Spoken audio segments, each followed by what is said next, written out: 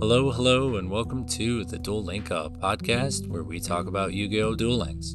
I am one half of the we, Notorious Cly, and the other half is Muzzballs, aka Muzz. That's right, everybody, we have another interview episode. In this episode, Muzz and I talk about, well, just about everything related to Duel Links. The main topic of conversation for Muzz and I was his Machina Synchron deck. Ka-chow! This deck was unlike anything else I'd ever seen. It was super interesting and unique and, frankly, pretty cool. So I decided to have Muzz on and talk about it. I think it'll be helpful for you if you can see the deck that we're talking about, especially when Muzz is talking about it, because he goes really in depth with it, which is something I love. I'm definitely going to have Muzz back on to talk about something. To see that deck, go ahead and check out my Twitter at the Duel Link Up, or you can check out our subreddit r/the Duel Link Up. Those are TheDuelLinkup. And while you're there, don't be afraid to say hi. If email is more your thing, you can always say hi or send any other questions or comments to me at theduellinkup@gmail.com. TheDuelLinkup@gmail.com. Alright, folks, I think I'm going to keep this intro short because this interview went long. It's a good thing, though. Trust me, you'll see. I think that's all I got for you. Without further ado, here's my interview with Muzz.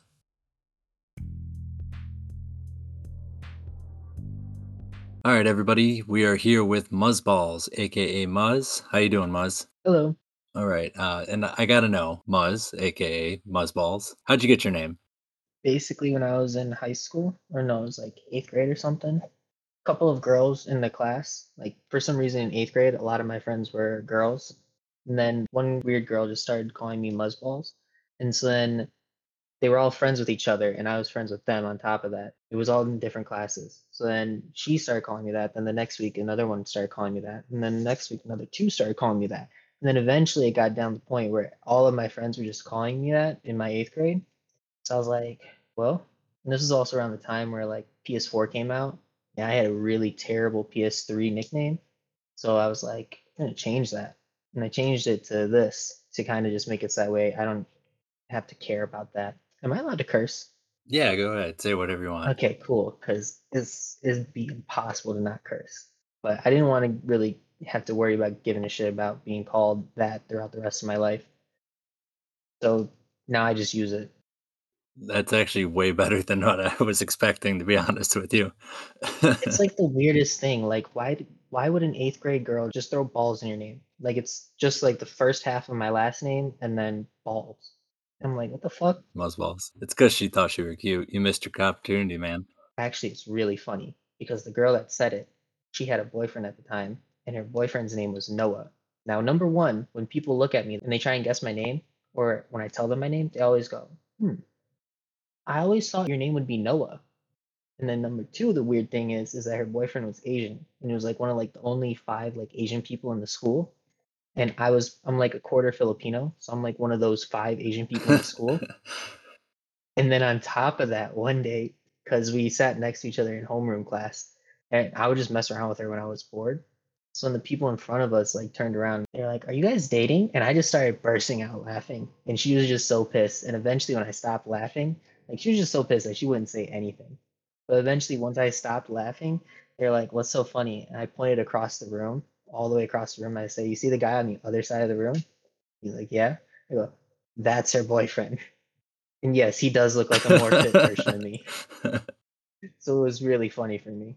Yeah, she got mad because she totally wanted it. Yep. She wanted to date, and you broke her heart. Way to go, Muzz. I think she just got mad because her boyfriend was in the class and on the other side of the classroom.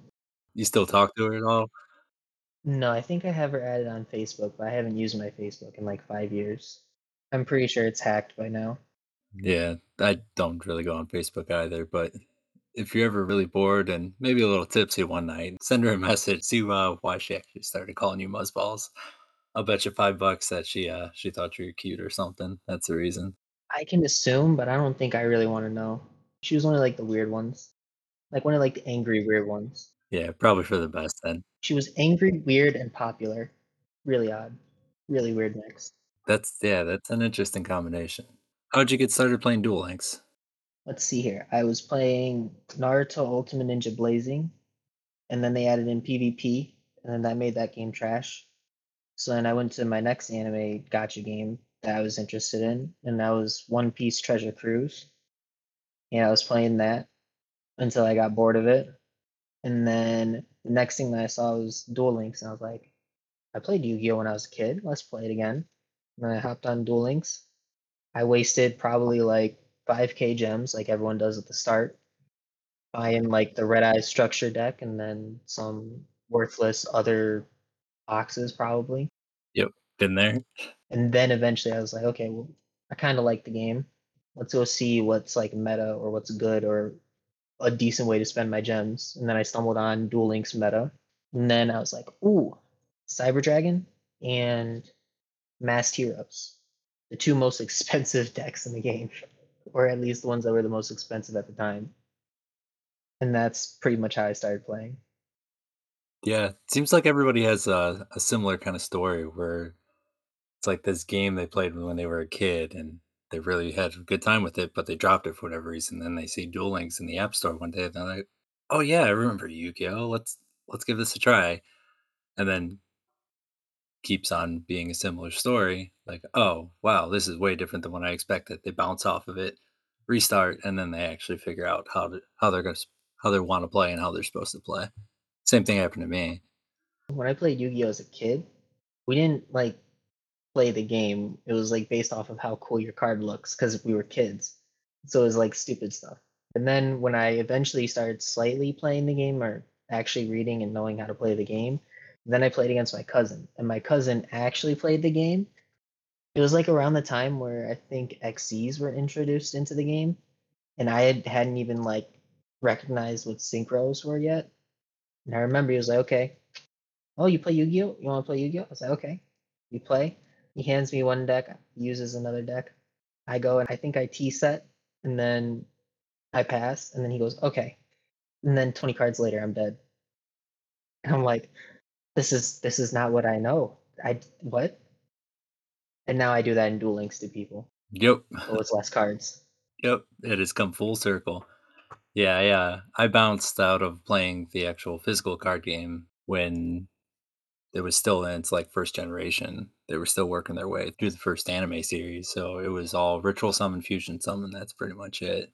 If you got Dark Magician or Blue Eyes White Dragon out on the field by tributing 2 monsters, that means you won. Bro, if you got Buster Blader out, you win. Yep, very much. Yeah. So imagine my shock coming to Duel Links, and I jumped in right at the height of the ancient gear meta. So I'm thinking like, oh yeah, I'm gonna, battle ox Scylla. He'll take it to him, and then they got a turn one ancient gear reactor dragon just smacking me in the face. I have no idea what hit me. How early was that? Like, how many boxes were there? Because I think that was before me. To be honest, I don't really know because Structure deck, right? that was a structure deck, and that was a couple years ago because I found it in the app store right about the same time I started playing Pokemon Go. So what was that, like 2016 or whatever? Oh, that's early, early. I think that's right after what I think they called the Silent Swordsman meta, Yeah, yeah, okay. Yeah, that sounds familiar. because that's where the deck is. The deck is right after the Silent Swordsman one, Yeah, and right before the Neos fusion. yeah. From what I remember, because like I said, this was years ago, and obviously I didn't care too much about it at the time because I bounced off of it. But I remember going for Silent Swordsman just because I saw everybody else playing that, and I hadn't internalized the fact that you want 3 copies of all the good cards, because that means you're going to see them more often. I was still coming at it from the same approach I did when I was, like 12, where it's just like, "Oh yeah, big strong attack monster. Yeah, that's what you want. Get as many of those as possible." Yeah, I really quickly picked up on deck building. Yeah, fortunately I have too now that I've actually, like, starting to play game, but yeah, that was way back then. I um, bounced pretty hard, and then picked it back up in this February, and I've been in love ever since. It's been just pretty much what I do every day in my free time now is just kind of kick it, play some Duel Links, hit King of Games. Yeah, I'm on the other end. I'm on the other end of that. I was playing it for I think I played it for about a year or 2 years, just solid, like, grinding out free to play mostly. Grinding out like, I'm considered a dolphin because I spend some money on the game, but not a lot. Same. So, I mainly, like, grind out free to play. It's like, just whatever event, try and get as many gems out of each event as possible.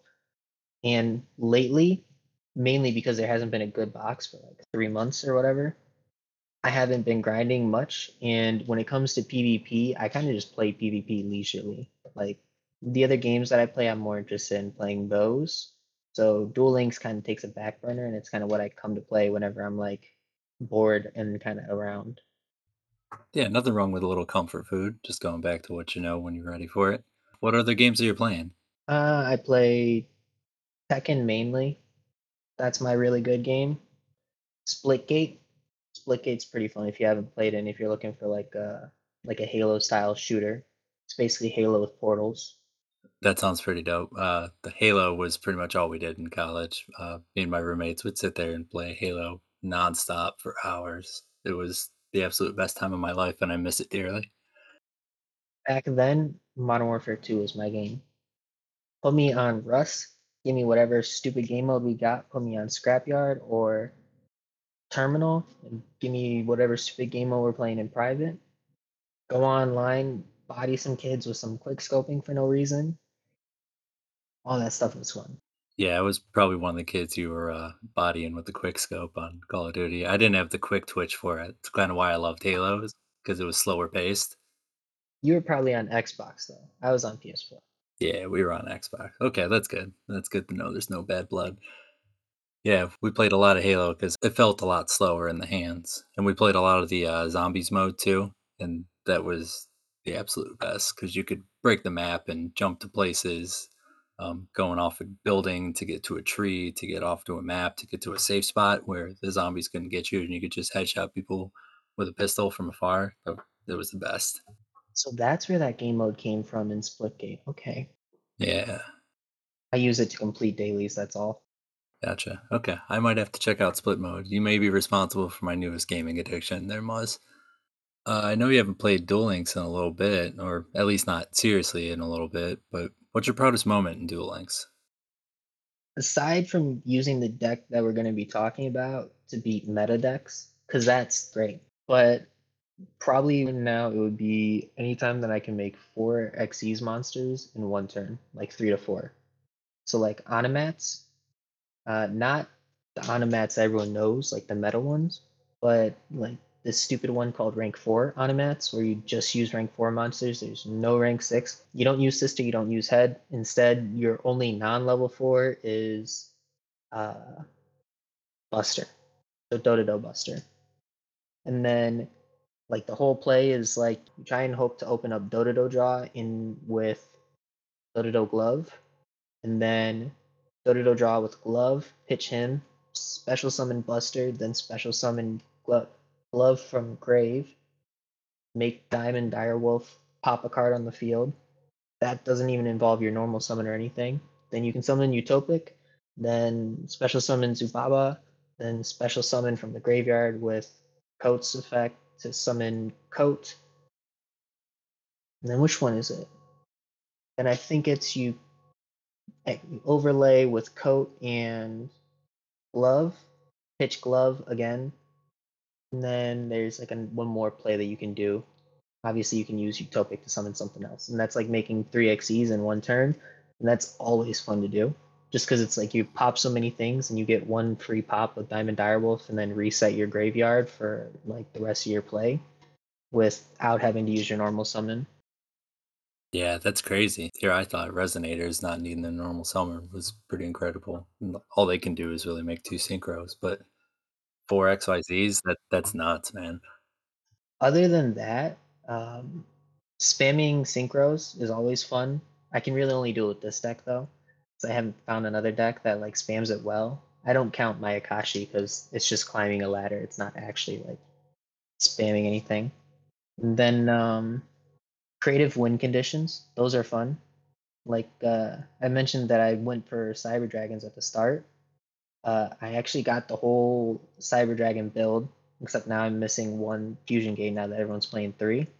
So I remember back when Noble Knights were meta before balance got hit, it would be really fun to play against a Noble Knight player because then you get to work your brain and try and make an 8.8 thousand Chimera Tech Dragon to just beat over the Noble Knight because he can't be destroyed by battle. So you just smack them until they're dead. Or the last one that I remember was I used this deck, like a nerfed version of this deck, and I played against a Fire King Yubel version, a Fire King Yubel deck. That's like a terrible matchup because all of my cards pretty much destroy, except for Jet Warrior. Jet Warrior is the only one that bounces, so I don't have any banishment. Just bounce, destroy, and target, non-target. And so against Fire Kings, it's like dead in the water. But there's one single card that's an out, and it's the only reason why I keep it in. And that card is Mistbird, the stupid level 3 rare monster for synchro. Yeah, drop their attack to 0. Exactly, drops their attack to 0, negates their effect. So what do? You special summon Machina Fortress somehow to the field. You then use righty driver to summon lefty driver, make Mistbird, put it in defense, target the monster, pop them. Now what do you got to do? You got to survive another turn, keep Mistbird on the field, and somehow put on another monster that can then body over the next monster. It's the only way to beat Fire Kings without them bricking, or without like having the most long, drawn out, stupid battle ever. Oh, so just a normal duel against Fire Kings then. Yes, I hate that deck so much. Yeah, long drawn out stupid duels, yeah, yeah, yeah. And this is coming from a dude who's mained Metaviz for a while. Yeah, that's long and drawn out before. Yeah. Oh my god, why? Why would you do that? Yeah, I know. Because I had no other options. I didn't have any good outs to Blue Eyes, so I, stumbled into Metaphys, and it just kept working. And believe it or not, when we were in that Blue Eyes meta where every other match was Blue Eyes, it was so easy to win as Metaphys because they would just spam as many Blue Eyes as they could on the field. So there's a duel that I had where they had an Azure Eye Silver Dragon on the field, a Neo Ultimate Blue Eyes on the field, and I can't remember if it was a Dragon Spirit of White or a Vanilla Blue Eyes on the field. They had that on the field. I think it was turn 3 or 4. Um, so I survived the turn with grit because grit is the best skill in the entire world, and you'll never be able to convince me otherwise. And then I come back around to my turn. I have Tyrant already banished. Boom, special summon Dade from the hand, banish the field, and they surrender just like that because I wiped out literally everything they could possibly put out on the field. It was just so easy. So forgive me for my transgressions, but Metaphys is awesome. It holds a special place in my heart, and I try not to play the Stolly version. The deck that I run doesn't have Kite Ride or Veil in it. I had problems with Blue Eyes just because of how many times I had to play against them, but I've for the last couple of metas, I've been accidentally ahead of the meta. Like I played Water right before Water became meta, and then I played Onomats right before Onomats became meta. And it was just really weird because I just like made a dumb deck and then it worked. And then suddenly some people copied it, not copied mine, obviously, copied whatever's, and then optimized it. And then when it made it meta, I'm like, what? Maybe that bodes well for the deck we're about to cover, and we've teased it a couple times already. So what's your actual proper name for the deck that you created that we're going to be talking about in this episode? I call it Machina Synchron because all of my other names for it have been really cringe. Okay, let's hear it. Give me the cringiest one. Okay, so have you watched Cars? Like the animated Disney movie Cars? Yes. Yeah, yes, yes, I have. Okay, okay. You remember the green car? The green car that's like an asshole? No, I don't. All I remember is Tomater and Lightning McQueen. Well, there's like a green car that's one of like the supercars that's like one of the big racer cars that's like at the start, and he says Kachiga, and I put that as the name. Sugar. I put that as the name because that one like clip of him saying that would pop into my head every time I would win. It's just that with a wink. and that would just pop in my head, so I named it that. Oh, that's fantastic. And then I think Duel Links said, "No, you can't name it that," and started out. So then now it's Kachow. Good shout. That's amazing. Oh, And then before that, it was what you saw, which was right and left, Machina or something, just to like quickly give it a name. And then I think I went with Machination or something. I don't know. It was really bad. They were really stupid names. Mock Nation. Everybody throw off your mock. I tried to make like puns, and it just didn't work. I kinda like the ka-chow. Ka-chow is a good one. With a little bit of context, it makes sense now. If you look back at the screenshot, it's there. If Yeah, you look back at the screenshot, it's the name of the deck. yeah, It's just Kachow. I'm looking at it right now, it's fantastic. That's not cringe, man, that's hilarious. I enjoy it at least. Maybe that says more about me than it does the name, but who cares? Whenever anyone gets beat by me and they look at my deck, they just see Kachow. Ka-chow. Uh, uh, that's amazing. 'Cause it one of the reasons why I wanted to have you on to talk about this deck is it's because it's honestly one of the most unique creations I've seen. It's something where I saw it and I went, "Wait, what's going on here?" Do not want to toot my own horn, but it is the most creative deck that I've seen. Like, because on the Reddit that we're on, there usually people post their decks, but either you see decks that are useless, like it's creative, but they're not going to get past gold, and like you look at the deck and you're like, okay, that looks fun, but you're going to lose like 5 games to 1. And then when you see the decks that will at least like make it to COG or make it to Legend or Platinum, like decks that can make it to there, they're all kind of just like, okay, so here's my deck. It's X deck, but I threw in one spice card. It's like, oh, okay. And this is like the most creative one because it uses two engines that nobody really uses, and it somehow is strong. Like I've beaten a lot of meta decks that I really shouldn't beat, and I had one deck. Another one of my proud moments. I was almost about to beat a Resonator player, but then my Wi-Fi went out for like a minute, and so I didn't realize it went out. And then when I turned on my phone's cellular plan, because I don't play on a PC, I play it on my phone. When I turned on the cellular plan, I was like, okay, it's just gonna like it's either gonna DC me or it's going to give me my time back. Okay, we're good. And then it loads back in. It doesn't load in. It just like I don't know, reconnects me. And I got 40 seconds left, and I have 40 seconds to try and make a big brain play around Solemn Scolding, play around what he has, and pop him and beat him still. And I had everything. I had every single card. Like the duel went on 3 turns to 5 turns longer than it should have, but I had everything. I popped all of his cards. He had no more Red Rising Dragons, so he couldn't make any more synchros. His deck was completely dead in the water. But because I only had 40 seconds left and I had to make a bunch of big brain, like 500 IQ plays to get over everything and pop everything and do it correctly, by the time that I had the win in hand, I had 5 seconds left to declare the attack and I just couldn't attack and I died to fucking timeout. Oh, that's rough. So I count it as an emotional win, but it was obviously a loss on my record because I lost 60 to like 80 seconds just to the stupid timeout. If it makes you feel any better, I'll count it as a win too. So that's 2 of us then. What's your, what's your favorite card or archetype? Card would probably be, at least right now, it would be Direwolf, just because of like the situation I mentioned earlier, Okay. which is Direwolf can basically just, if you can make it without having to normal summon, it's a free pop one card. That's really the only thing that I like about it is that it just pops one card and it clears out your field and it then throws everything that it used in the graveyard. So if you have a deck that can basically recycle the graveyard and can also somehow get a free summon without having to normal summon on the field, then you get that one pop for card advantage. And then obviously if your deck uses the graveyard, then it's just a bunch of card advantage. So like rank 4 Onomats, very fun to use. That's a good one. That's definitely a big brain favorite card because most people, myself included, usually choose like, oh yeah, my favorite card is, the boss monster from my favorite deck, or, it's the boss monster from the deck I had when I was a kid. But yeah, it feels like yours is the intellectual gentleman's favorite card. It's not even really that. It's pretty much just a special summon, I pop. I do all this work for one pop, and that's it. Yeah. Please don't negate me.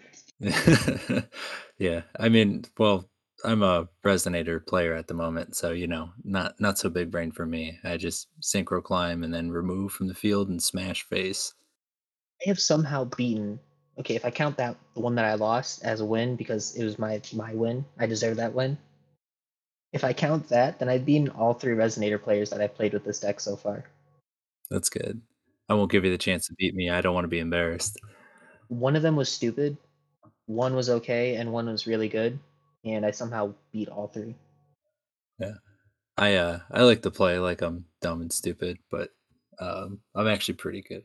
Pretty good. I would consider myself a pretty good resonator player. The deck doesn't have a very high skill ceiling, so take from that what you will, but I like to think that I maximize its potential. I actually just got the deck finished. I was missing the Red Rising Dragons. Yeah, the only way you can get those is an event that doesn't happen anymore or the UR tickets, right? Yep, you get the UR ticket from playing ranked, which I did not play enough ranked to have enough UR tickets to use it. So then I had to farm to get the UR tickets, and that's how I got it. And luckily, Duelist Kingdom came around when I wanted to farm it, and Duelist Kingdom was really fun. Yeah, Duel's Kingdom was awesome. What deck did you play at Duel's Kingdom? For Duelist Kingdom, when it was on the water attribute, I played Water Deck because I was like, well, this is kind of obvious. We'll play Water Deck. Picked Water Deck, and then like turn one, you set up a treacherous trap hole with a abyss dweller that has a pop on it. I think he has 4,100 attack.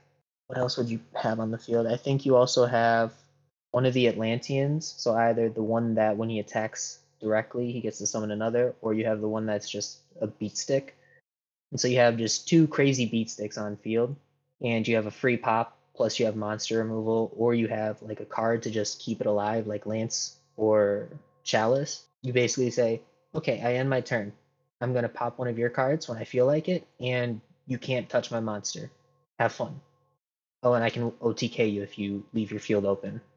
Yep, and plus I have Dweller on the field, which means I get to lock down your graveyard, which means no recursion for you. Once it's there, it's stuck. Exactly. Yep. I saw it and I was like, this is stupid. I love it. It was just so OP. And then for the Earth version, I played is it Gagaga or Gogogo? The golden form card. Hmm. You know what I'm talking about? No, but I'll look it up right now. I played that deck. Let me see if I can pull up the deck real quick. Yeah, that water deck was tough, man. It was tough to out. I played a lot of hazies during the Duelist Kingdom event just because the obvious fire boost. Yeah, let's play hazies, untargetable, big beat sticks. It was really good. Like the only thing that actually gave me trouble, even when fire was buffed, was water, just because, like you said, there's so much protection and so much disruption thrown on the board turn one. It was so hard to overcome. Yeah, I also played a couple of other ones. I played the Hazy Flame deck, but like a nerfed version because I don't have all the Hazy Flame cards. I think I only have one Basil Trice, so I was like, don't pop it, please, leave it alone. Yeah, And then I think like the entire archetype is rare cards, right? yeah, they're all pretty rare. Basil Trice is a UR, and then yeah, they're all rare or normal. And I think even Hazy Pillar is rare, isn't it? Yes, Hazy Pillar is rare. So I had the majority, but I didn't have like the big guy. I only had one of him. And so I was like, okay, I'll try it. I tried it. It was kind of hard to use. It was easy but hard. I somehow won more games than I lost with it. Hazy's is yeah, it's tricky because it can be a little clunky since they're all level six. Since they're all level six, you need Pillar to get them out on the field, or you got to bait them into attacking you so you can get Veil and then come around your turn, tribute Veil. Or there's Cerberus, but if you throw Cerberus out there, its attack gets halved, so it's 1,000. Now you just have a vanilla 1,000 attack monster sitting there. Probably not going to go good for you.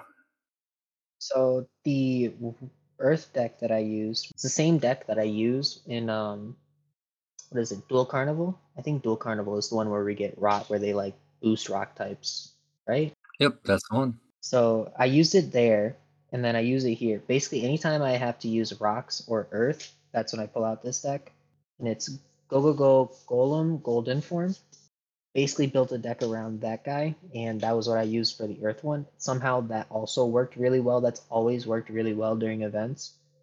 Basically, it's just a once per turn automatic opponent monster negate while it's on the field. So it's useful, but it's not useful. It's mainly just it's a huge beat stick for the most part, and it's fun to use. And you run it in Onomats, and you run it alongside rank 4 Onomat stuff. Yeah, I'm looking at it right now. It's a pretty sweet card, especially if it's going to get added boost from, whatever event you're playing in. Yeah, and then it removes 1500 attack, I think. So, for example, if you go against Blue Eyes, normally the problem with Blue Eyes is you can't beat it over. This I can negate one monster and I can still beat it over when there's a Dual Carnival or Duelist Kingdom buff to it. Which, speaking of Duelist Kingdom, why do they like? I get it, darks and lights are overpowered as hell, but I at least wanted to see like what the extra skill would have been. Yeah, me too. Me too. Or at least what card they would have given to your hand for free. But I don't know. I do kind of like the way they figured out which element was going to be buffed and which one was going to lose its buff based on, this majority percentage of players are playing this, so it goes away from that, and the lowest percentage of players are playing this element, so we move to that one. I at least feel like it was kind of fair how they chose it, but I same as you, I was interested in to see what they were going to do with it. I did not think it was fair at all, just because of how busted the water was. Whenever water came around, I was like, "Oh, I'm so sorry. Whoever I'm playing against, I apologize. Like you're about to get shat on. There's nothing you can do about it."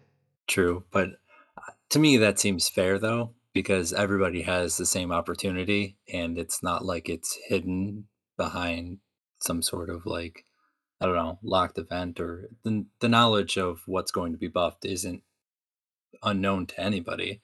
So water is going to be buffed, so prepare for it. It was just that it was so overpowered. Though they need to make Duelist Kingdom and TDGP just like automatic game modes. Like make it a secondary player match game mode. Those two events are the best events in the game. Oh, for sure. Yeah, absolutely. Anything that gets you to play play the game differently or play the game in a new way should definitely be added as game mode. I loved the TDGP. It was always cool to see like other decks that normally don't get any love or don't get any shine get their just due because of whatever dual runner that you're using. So it's probably pretty obvious to anybody who's been listening to you talk for the last few minutes, and it's incredibly obvious to myself now. You know your shit. That being said, do you have any deck building advice for beginners or even veteran players who don't really excel at that part of the game? Depends. If we're talking about like creativity, then I have suggestions. But if we're talking about like actual tournament viability or optimization, I'm not really good at that. Like I can make a deck that works and functions and can be cool and fun, but I can't make a deck like fully optimized. Like I don't know how to build like a side deck for a tournament or anything like that. Like for example, I could tell you that like if you wanted to counter my deck, which you'll never have to do, but if you wanted to counter it, all you have to do is throw in DDD Crow at like 3 into your side deck and then side it in. In general, for deck building, any advice I have would be find out what your core is, run your core cards at pretty much 3 of, unless there's a specific reason to not do so. And then after you get your core settled, try and minimize the core to exactly what you need. Once that's been minimized and optimized, then you can move on to your back row. With your back row, you want to try and figure out what back row options are going to be best for your deck. Like Blue Eyes, they want to be discarding stuff, so obviously you tech in your discard cards. A deck like Water does not want to discard anything, so you just simply throw in your back row cards as cards that either protect or do something to the opponent without forcing you to discard anything. A deck like mine, we want to discard stuff, but we also want to make use of having machines, so we kind of use both. Once you got your back row and your core optimized, then it's just what is my extra deck? What am I focusing on doing? Am I making am I sitting on a I think they call it a level 4 axis? And am I sitting on a level 6? Can I play these? Can I play that? If you look at my deck, there's too many different levels in the deck to even bother with XEs. Um, but those random levels allow me to play a bunch of different synchros. And that's pretty much all you gotta do is just figure out what do you want to play? So what is your core? And then how do you make that work with whatever you're looking to play? Nothing really else to it. There you go, everybody. That's deck building 101. That's honestly the best, clearest, and most concise advice I've ever heard when I've asked that question. Any deck is just core, back row, and extra deck. All you gotta do is figure out what do you need, how do you get to it the quickest. The last thing is obviously figuring out, do I play 20 card or do I play 30 card? Because Thunder Dragons have shown that you can play 30 card. Yep, there's other archetypes too that facilitate a 30 card deck. Yeah, your Metaphys does. Yeah, Metaphys, you can do that. I play 20 card Metaphys just because I like the deck to go quicker. But Red Eyes, I like to play a bulkier Red Eyes deck because that deck has so much searching and special summoning and summoning straight from the deck that you burn through cards like nobody's business. So everybody's got it in their head just because they hear, oh, 20 card, 20 card, 20 card, higher probability. But that's not always true. Some decks actually do best and optimize best when they're like 21 cards, 22 cards, maybe 23 cards. I think Satellar Knights were best when they were like 25 or 26, possibly. The Masked Hero deck is supposed to be best at 21. There's a couple of others, so you can always like go up a little bit, and if your deck can facilitate it.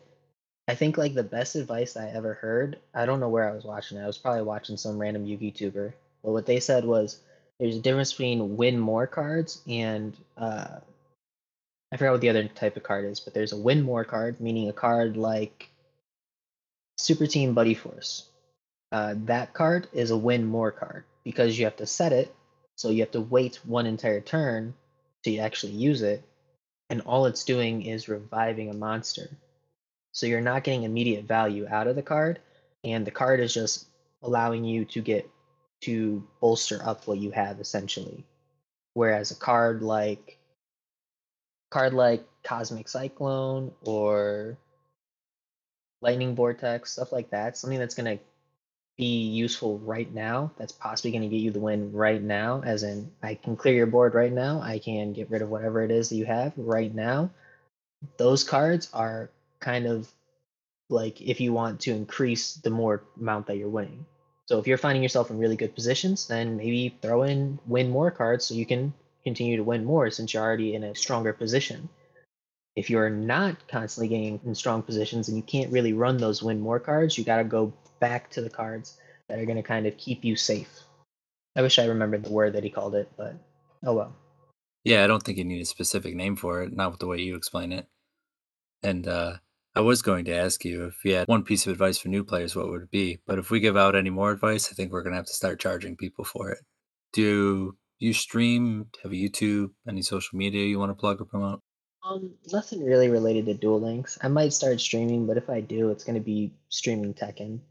Duel Links wise, the only thing I do is I'll post in the Duel Links Reddit. I think it's just Duel Links, r/Duel Links, right? Yep, that's it.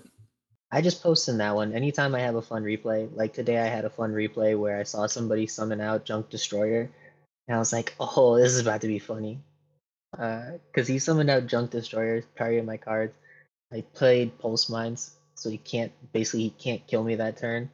And then on my turn, I just bounced his monster back and then summoned my own Junk Destroyer to kill him. Oh, you hit him with the Uno reverse. I hit him with the classic and no you. Yeah, reverse. Anytime I can get a funny replay or a cool replay like that 8.8k attacking over a non-destroyable by battle noble knight, stuff like that, anything that's cool or fun, I usually like will post a replay on there or a deck build idea, stuff like that. I think if you were to look at my Reddit account, you would see a couple of really terrible Skull Servant decks. My Machina Synchron deck as it's been built throughout the couple of variations, and probably some water decks and golden form decks. So that's really it. Same username. Yeah, there you go. When you start streaming Tekken, let me know. I'll tweet that out. I'll support it. Doesn't have to be Duel Links related. As far as I'm concerned, you're part of the Duel Link Up fam now since you've been on an episode, so we'll support you no matter what game you're playing. Alrighty, I still gotta figure out how to do so because I don't got a capture card. So it's just straight up stream through the PS4. Yeah, you'll figure it out though. I believe in you. All right, and I think it's about time for us to get on to the main event of this episode. So now that we know this deck, Machina Synchron, has a proper name to it, let's talk about it. So when did you first have the idea for this deck? Okay, so I gotta give you a really long backstory first. That's perfect. Because this explains how I got the cards. Because I had everything except for the extra deck cards before I started building this deck. And basically, like I said, I started off the game wanting to play Sidras and also wanting to play Masked Heroes. I used gems to pretty much get everything for Sidras. And I got a bunch of stuff for Sidras, completed the deck. That was my favorite deck to play for a very long time. And so when you go for Sidras, you're going for the Cyber Dragon, you're going for the Overtech, and you're going for the, I forgot his name, but he pops 2 back row and everyone hates him. So you go for those 3 main cards. And when you're going for those 3 cards, I think there's 2 to 3 boxes that you go through. One of those boxes has righty and lefty driver in it, and that's how I got righty and lefty driver. And when you go for Masked Heroes, you need to get Ferris. There's no ifs, ands, or buts. You need 3 Ferris to play that deck. So I went into that box, got 3 Ferris. While I was doing that, he was always at the bottom of the box. So every single time I got all of the Machina cards. So when I finished making that deck, I had all the Machina cards as well. However, when it comes to the Masked Hero deck, I hated it. That was the worst investment ever, and it's probably the most gems and a little bit of money that I spent on the game in total, and I hated it. Wow, that's upsetting. What'd you hate about it? The deck, it has like 2 main plays. Your main play is to either summon out these specific fusion monsters, but it's not the fun. It's not the fun elemental fusion monsters.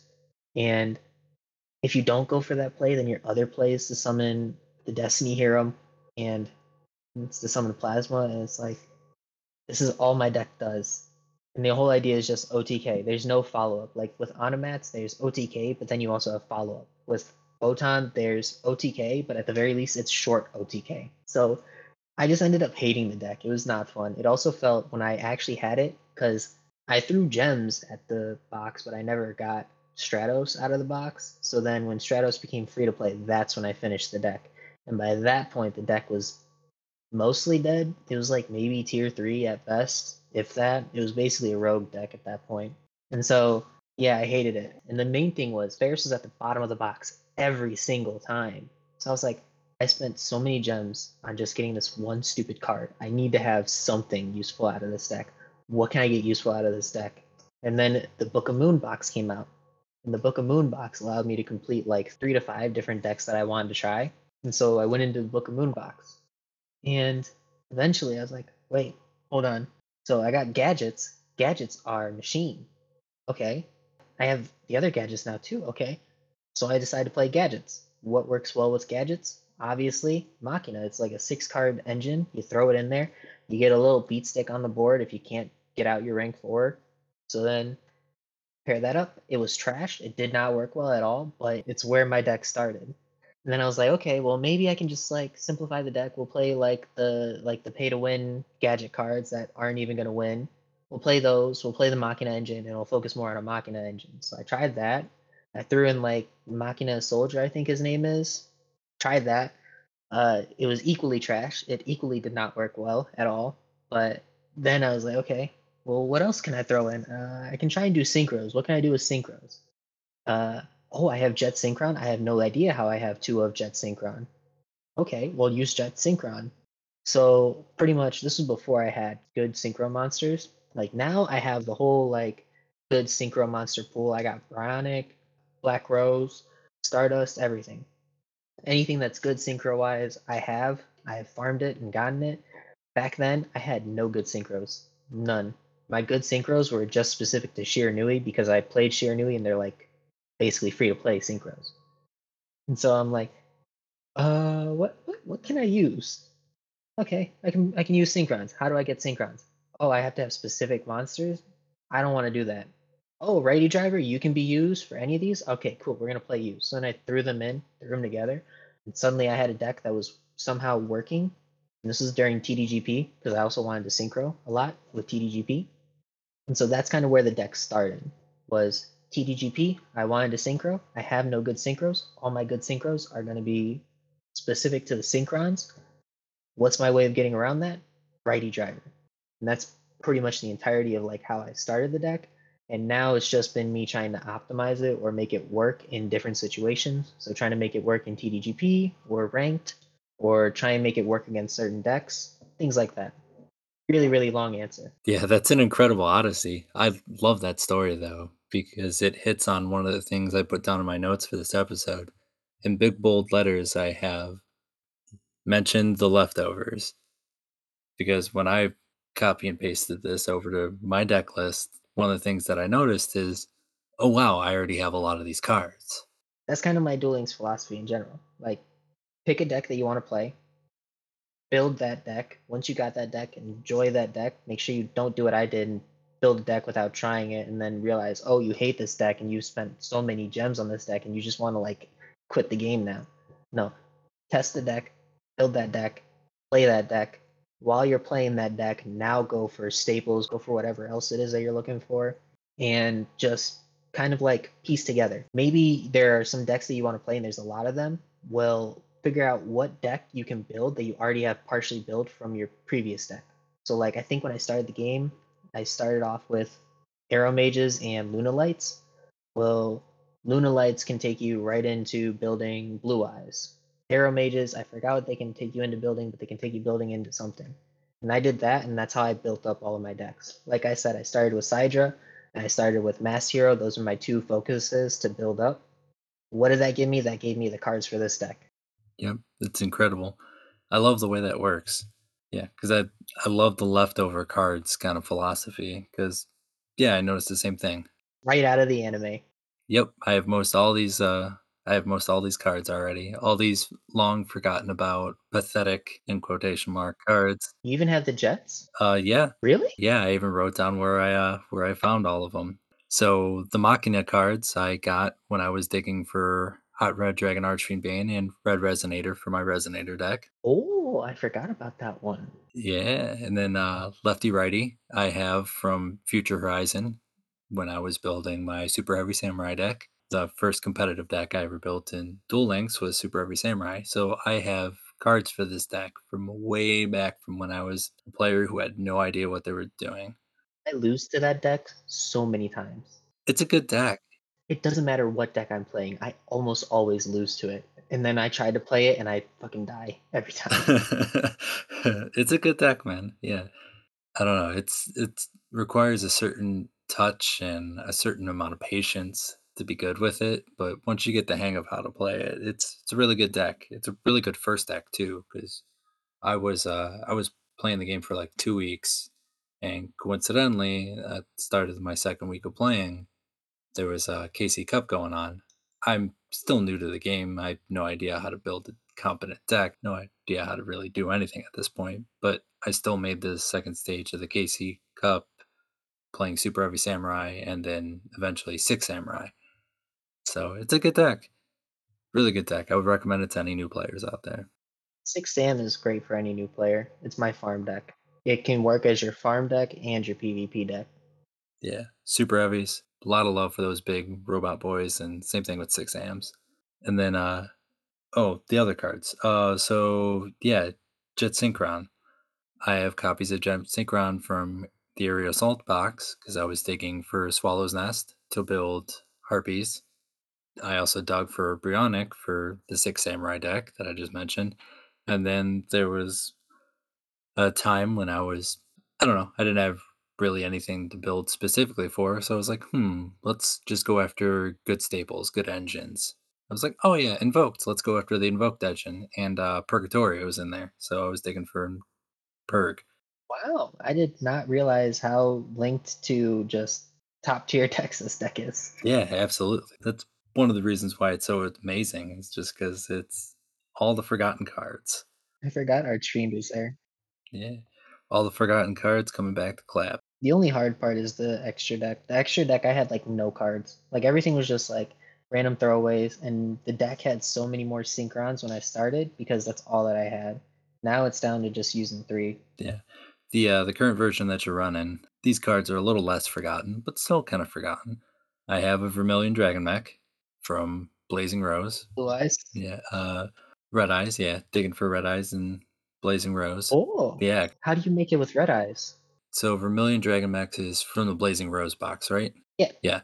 but you said you used it in red eyes. Oh, no, I used it when I was digging for Black Metal Dragon. Oh, going for it. Gotcha. Yeah, for Red Eye support. So it was a card I just kind of acquired along the way. And then I have Chevalier de Fleur, which is also Blazing Rose. Just picked it up. Coincidentally, Blazing Rose, also where I got the Metaphys cards. And then Jet Warrior, I got from Aerial Assault. And I have a Mistbird too that I had no idea I even had. Apparently, I picked that up during some kind of sale for Tornado of Phantoms. Like you, I would consider myself a Dolphin player. I think you were probably doing what I did and went for a specific secret rare. Let me see if I can find it real quick. Probably. Oh no. Am I wrong? Did you build heroes by chance? Yeah, I never got around to finishing the point, but one of the reasons why I asked you about why you hated Masked Hero so much is because I'm like 80% of the way through building Masked Heroes. So I wanted to know if I should just cut my losses at 80% or if I should shell out for the last 20% of that deck. Okay, what kind of deck do you like?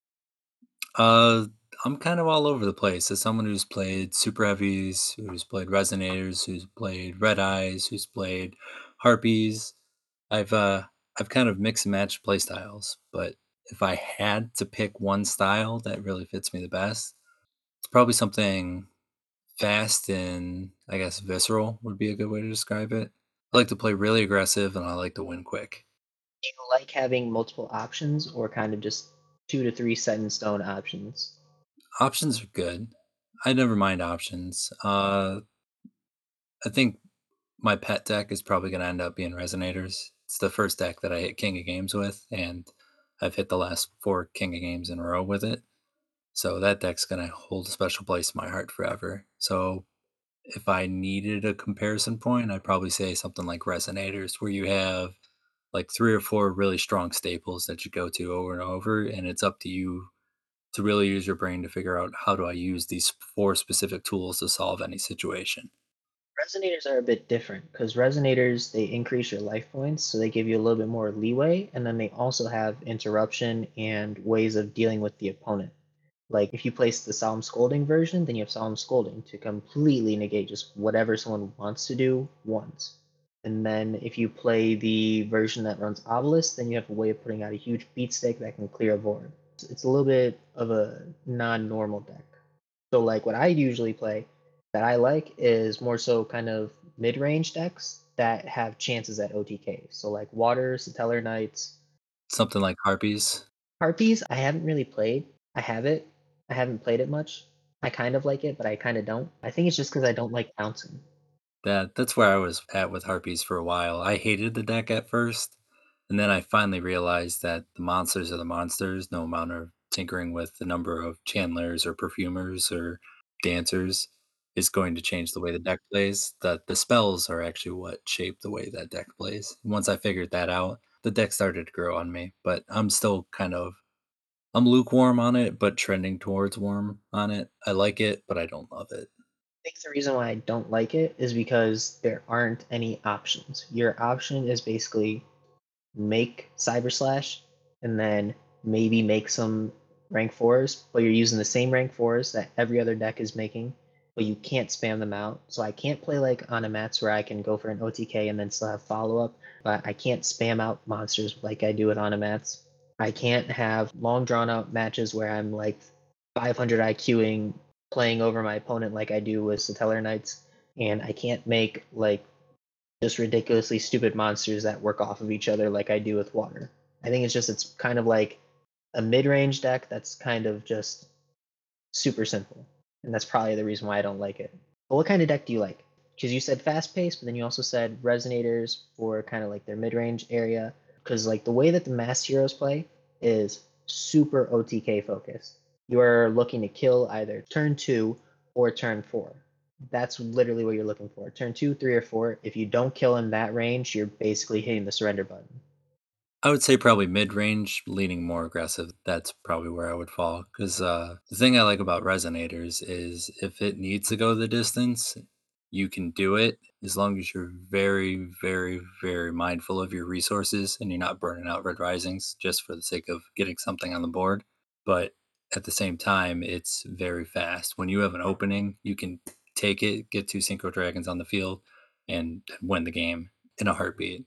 That's the thing I love the most about it. Nothing makes me happier than when I can interrupt, disrupt, or remove back row and just open it up for a synchro climb into Infernity Doom, burn their monster on the board with Doom, go to Hot Red, and then swing at them for 35 in game with Hot Red. That's my favorite play with the deck. So in that case, something you said right there very specifically just ensured my answer. So you said that you like being able to deal with a board. Mass Heroes cannot deal with any board whatsoever. It's literally you gotta draw into a Cosmic Cyclone, hope they only have one set card, pop that card with Cosmic Cyclone. If they have more than that, you gotta hope that they don't have whatever they need to beat you. You can't really deal with a lot of things. For the most part, Plasma is your way of turning off the enemy's monster cards, but you have no real way of turning off the spell cards. Your best way of dodging whenever anything happens is to hopefully have mask change in hand and just dodge with mask change to avoid your monster getting popped or banished, whatever. I don't think you'll like it. What I would say is it's not necessarily a dead in the water investment yet. What you could do is you could transfer the deck over into more so being a bubble beat XYZ or bubble beat version of the fusion way. Those two decks are way more fun.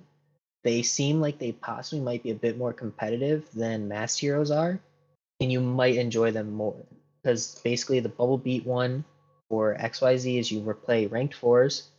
I forgot what Jaden skill you use, but there's a Jaden skill that I think it's Wounded Hero. That sounds familiar. I feel like that sounds correct. It's one where however much damage you've taken, you can then use the skill to summon a elemental hero monster from your deck equal to or less than the attack of the amount of damage that you've taken. So for example, if you take 3k damage, you can summon any elemental hero you got in your deck. If you take 1800, you can summon Stratos. If you take 1700, you cannot summon Stratos. Yeah, that's definitely Wounded Hero. And it's a free summon through the skill. So you want to run Wounded Hero, you run 3 Boxer Veil, you run 1 or 2 Bowmans, because it's a free special summon when he's empty in your hand. I believe you run mainly spell cards for your back row. So like I would say Econ. I guess you could do 1 Econ, 1 Treacherous Trapple, and Treacherous Trap is your only trap.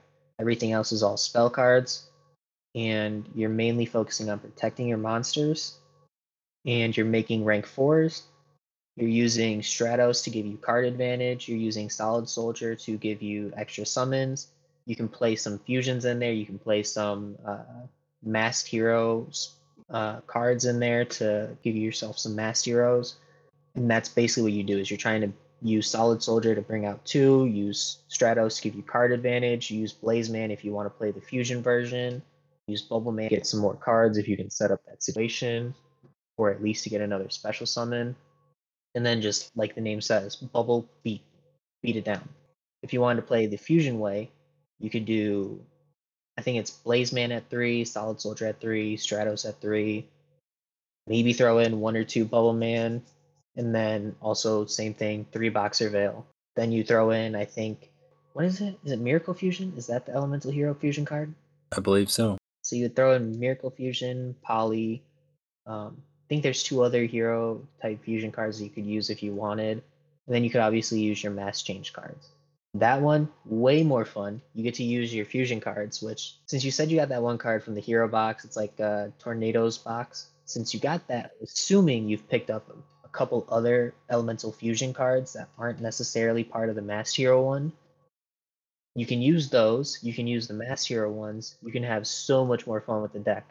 And also, you can play a little bit more stally if you need to. So it's not just, I need to kill you this turn or I lose. You can play around whatever. So much more fun.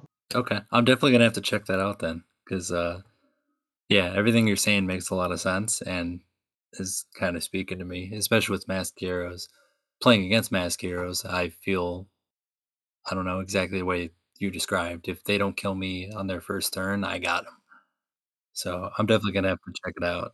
And the way you beat them is you wait till they summon the increase. So when they summon Ferris, then they do the play and they summon increase to the board as a spell card. You pop increase, and that stops the majority of their play. If you want those deck lists, I can send you those deck lists later. Yeah, for sure. That'd be awesome to check out. And then, as I was saying earlier, I would consider myself a dolphin, much like yourself. So I'm not going to wail out and spend whatever it takes to get whatever card I want. But when I see something that's a good return or I have a guaranteed return on my investment, like structure decks, I know exactly what I'm getting when I'm buying it. I'll go ahead and spend a little bit of money on it. It's a fun hobby after all. Why not? So I got into that Tornado of Phantoms box because they had the guaranteed UR card sale, and it was 199. You get 3 packs plus you're guaranteed a UR from outside the box. The Dolphins' favorite sale. Yeah, especially with mini boxes too, because there's only like 2 or 3 URs in these boxes, so you're guaranteed like a 33% or a 50% chance at one of the cards you actually want. Always get the one that you don't want. Yeah, but I don't know. You can still convince yourself that it's out there waiting for you. Always happens. So I think for everybody listening at home, after that digression, we should probably give a deck list so they know exactly what the Machina Synchron looks like. Do you want to do that, or do you want me to go ahead and do it? I got it. Because I gotta explain. Because I remember somebody asked me in the Reddit for a deck list, and then when I gave them the deck list, they were like, "Whoa, okay, that's." I was expecting this to be way more free to play friendly, and I was like, "Well, I mean, you build other decks. You kind of have these as leftover cards. That's what you do." It is. Yeah, it's it's the forgotten cards, man. These are all the cards you have sitting there that you didn't even know you had sitting there. And that was before I realized how closely tied this deck is to the meta, because I didn't realize, oh, you have to go and get this because it's for resonators. You have to go and get this because it's for harpies. And those are like the two big free to play meta decks right now. Yep, absolutely. But the core for this deck would be 3 times Machina Fortress and Gear Frame, because that's your Machina engine. You also need 1 time of the Mega Form. You can do 2 if you want, but it's really just best at 1. I would not remove it from the deck, keep it at 1 at least. Then you want the righty lefty engine, so you want 3 times righty, 3 times lefty. You can run lefty at 2 if you want, but no less than 2. And then you can run anywhere from 1 to 3 jet synchrons. I run it at 2 because Super Team Buddy Force can resummon a righty or a jet synchron or whatever I need, and that can give me a fourth synchro. With having 2 jet synchrons, 3 righties, that's 5 tuners, meaning 5 possible chances at synchros. Super Team Buddy Force making that 6. If somehow the rare situation happens where Vermilion Dragon Mech gets popped and destroyed, and then you get to bring back a card from the banish, then you can make a 7th. But it's super rare to ever go through the entire synchro deck, plus you'll usually win by that point. Back row wise, you can play whatever you want. Right now, I'm playing 2 Lightning Vortex, 2 Pulse Mines, and 1 Super Team Buddy Force Unite. I am thinking about removing the Super Team Buddy Force Unite, or maybe keeping it. I don't know. But definitely possibly removing the Pulse Mines and instead putting in 2 Econ Take, or maybe an Econ Take and a Treacherous Trap Hole, and then removing the Super Team Buddy Force and just finding a spell card to play. But I'll go over why I'm thinking about that later. Yeah, that was gonna be my follow-up question. So the extra deck is going to be Vermilion Dragon Mech. It's not necessary, but it's a great play extender. Scrap Dragon, which is pretty much necessary. It's not 100% required, but it makes a huge play. It makes it way better of a play. Junk Destroyer is necessary. You need to be able to pop at least 1 card, and you need a level 8 monster to go into to do more than just negate a card. Hastor is I got it as like a suggestion to throw in, and I tried it, and I am definitely keeping it in the deck no matter what. Hastor is a mainstay. It's an easy summon for righty driver by itself. Just righty driver plus lefty driver effect, make rank 4. There you go. You got Hastor on the field. Now you got lefty in the grave. That's perfect. If he gets removed from the field while they have a monster on the field, then you get to target that monster. It can't attack. Its effects are negated. You can steal it if you get rid of it. It is amazing. It needs to be in the deck. Chevalier de Fleur, you can remove it, but I have had so many games where the win condition was I need to get in one more attack. They have one spell and trap card on the field. Since I'm playing a deck that they don't know, they're just waiting for my boss monster to hit the field, and then they're going to try and karma cut it.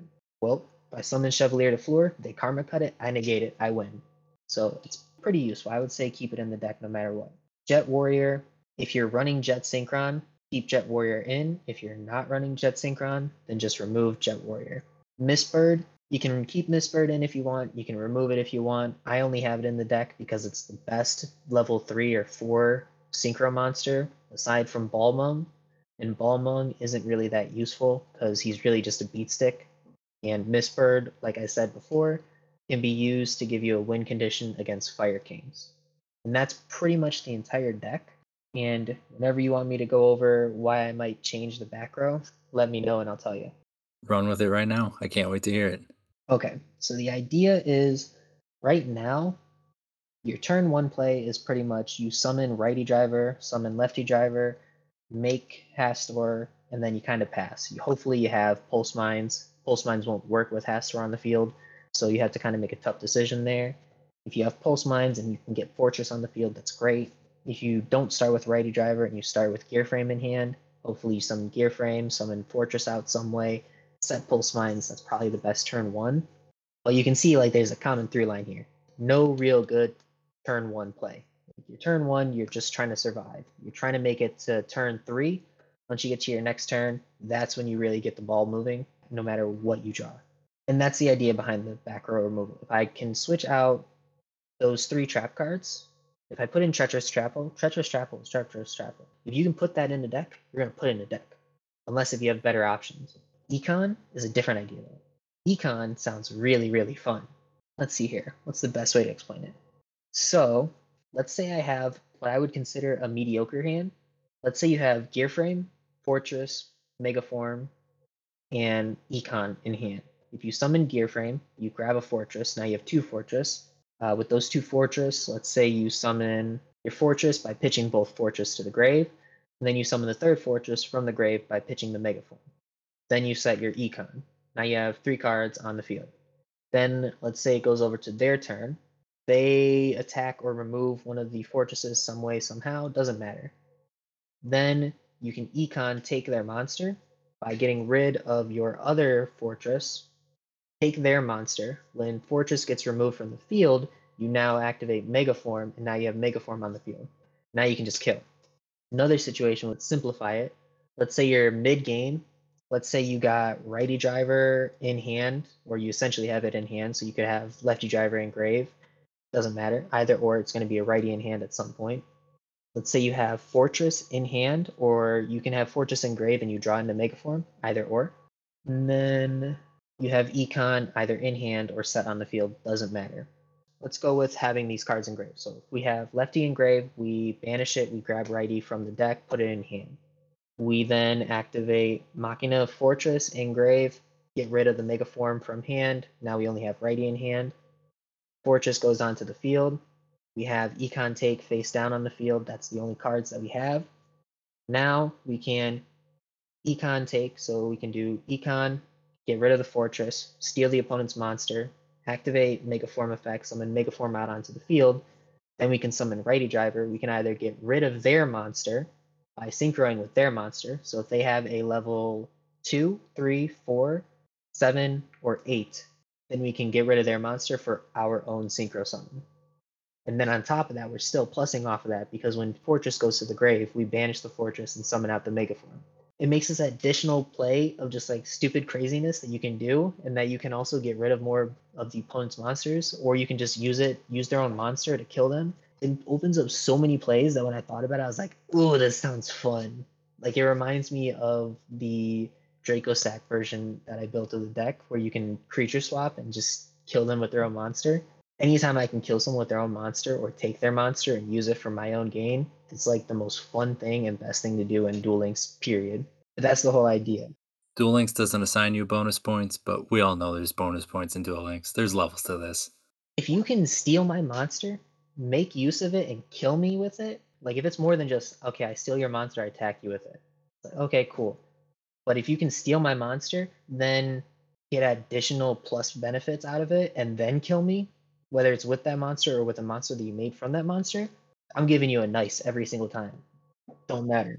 Yep, that's a thumbs up for sure. That's a big old thumbs up for sure. But that was the whole idea. Econ take, basically. Econ take with Fortress and Megaform works so well. It's like the whole reason why the synchro works out so well is because you can also just synchro spam and then get an additional monster on field. Because just if Fortress hits Grave while Megaform is in Grave, then you can summon him out. So even a synchro can summon out Megaform. Yeah. It sounds like the Pulse Mine is probably going to be a little more defensive of a build, just because you hit them with the Pulse Mine, everything goes to defense, and then anything else they special summon after that goes right to defense. Pulse Mines is basically I get to live one more turn. It's kind of like the motto of the deck. I get to live one more turn. It's like the entire idea of the deck is just to bring out a bunch of mini bosses that you have to defeat countless amount of times until you somehow either kill me or outpace me. And it's almost impossible to outpace the deck. Yeah, so it sounds like Pulse Mine's motto is going to be I live one more turn, and then Econ's motto is going to be you die now. Exactly. Yeah, I love it. Except Econ sounds way more fun. I really want to try it, but I don't know if I'm going to try it during KC Cup. Absolutely. Yeah, that sounds amazing. I'm definitely going to finish off this deck. I'm going to finish getting the last couple cards in the extra deck, and I might try out the Econ version. I'll let you know. And you definitely need to keep me updated on it too. Keep those replays getting posted to Duel Links. What we need a card that allows me, because it's a machine type, to do something. Whether it's summon a monster from grave or whatever, I don't know. Just more machine support comes in, the better the deck will get. Because that's all I need is machine or warrior support. Machine for the core main deck, warrior for the extra deck. For sure. I'm not too familiar with what's left out there in the TCG OCG that might come to Duel Links, Neither am I. but I guarantee you there's something that's going to come and open this thing way up. All right. So you talked a little bit about your turn one play. Let's say you go turn two. What would your typical play for that be? Obviously, you don't know the board state because we don't have an opponent in front of us in this scenario. You can always set up a couple of like theoreticals. Like for example, everyone's thinking about Luna Lights. No matter what, you're worried about seeing a Luna Light player and going, oh fuck, now I just die. Cool. I left my monster attack, now I'm dead. I'm undefeated against Thunder Dragons in this King of Games KC Cup season. I've only lost once against Automats, but I am 0 for against Luna Lights. I have yet to win one against Luna Lights. So yeah, If it was Luna Light, honestly, that's where Pulse Mines is like favored. The deck works mainly off of deck thinning. So the idea of deck thinning. If everything went perfect, and I mean absolutely perfect, let's say your opening hand is Gear Frame. Let's see, what would work best? Let's say you have Gear Frame, Fortress. We'll go Gear Frame, Fortress, Lefty, and then third card does not matter. So you have that hand and you don't draw into any Machina monster, but you draw into Gear Frame. So you don't draw into Fortress, you don't draw into Megaform, but you only draw into Gear Frames. And that means Gear Frame will give you +3 throughout that entirety of the duel. So this is like if the duel somehow went all the way down to 0 cards in deck. Gear Frame, if you got to normal summon him all 3 times and the effect went through all 3 times, then you just got to deck then 3 cards out of your deck. If you can get the righty driver to work perfectly, then you can throw lefty driver to the grave, banish it, add a righty driver, summon the righty driver, pull a lefty out of deck, put it on the field. If you can get all of that to work perfectly, then you can basically deck thin 5 more cards out of your deck. This means that you can get essentially, if everything goes perfectly for you, you can thin your deck by 8 cards, meaning that your deck would only be 12 cards. That's if everything goes perfect. Doesn't always go perfect. Sometimes it'll be terrible. I've had hands where I open into 3 lefty driver and a trap card. And I'm just like, okay, so T set lefty, T set Pulse Mines, hope I don't die. But if you can get that perfect situation, then you can just deck thin your way to victory.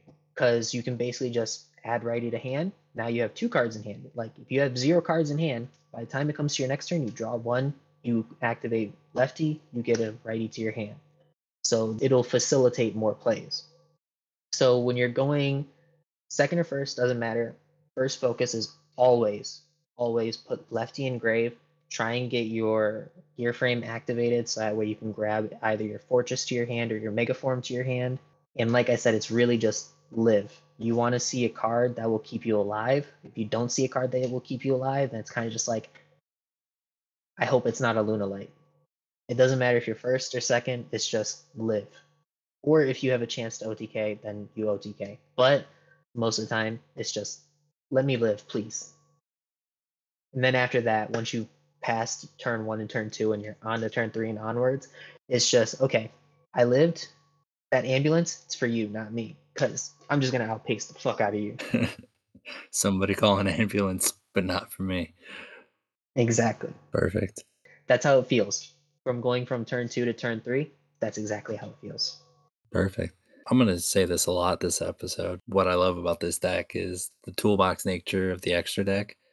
So if you have a non-bricked opening hand, you really have the option turn 3 to pick the perfect card to combo off and open up the game. Or you can set it up because the opponent doesn't know what you have. When you're playing a deck like this that nobody plays and nobody knows anything about, it's literally two engines that seem useless put together. And because of that, nobody ever expects anything. So everyone's general idea is usually, I'm just going to wait till you put out the boss monster and then I'm going to kill the boss monster. And that's where you can kind of make them pay for that. Because if I put out Hastor and then you kill the boss monster, but you don't banish it or bounce it, then now you just put me at an advantage here. Like even if I'm at a disadvantage, I still have some form of advantage here.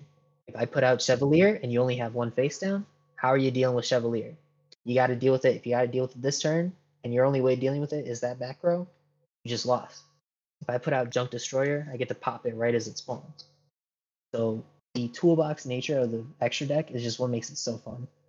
So I think there's two schools of thoughts when you're fighting a deck that you have no idea how to stop. It's either the one you said, which is wait for the biggest boss's monster to come out of the field and then try to stop it. Or the other school of thought is to just floodgate the first thing that hits the field.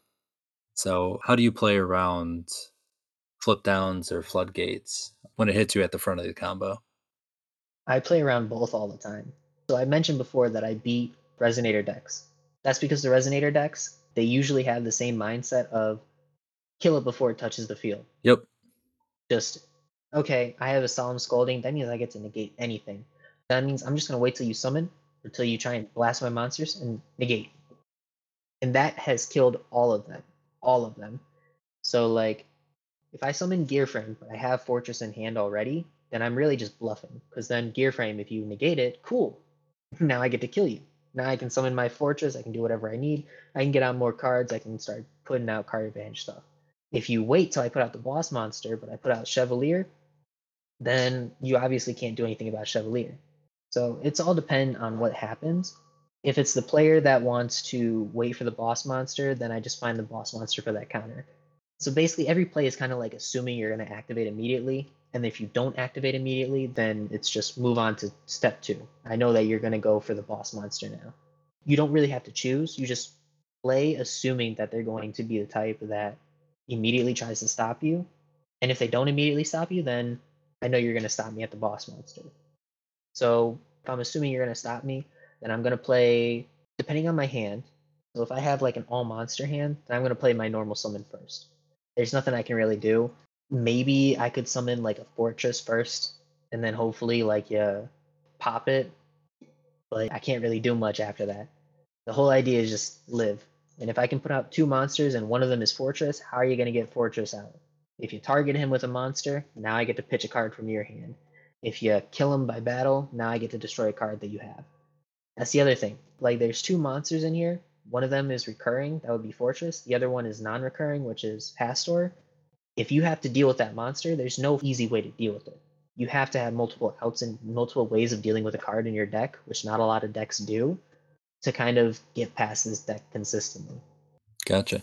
So if you're playing a player who's going to just solemn scolding the first thing that comes out, you're saying the best way to approach that is to just bait it with your normal summon, get them to negate, get them to burn up all the resources on something that doesn't matter, and then you come in over the top rope with your actual play.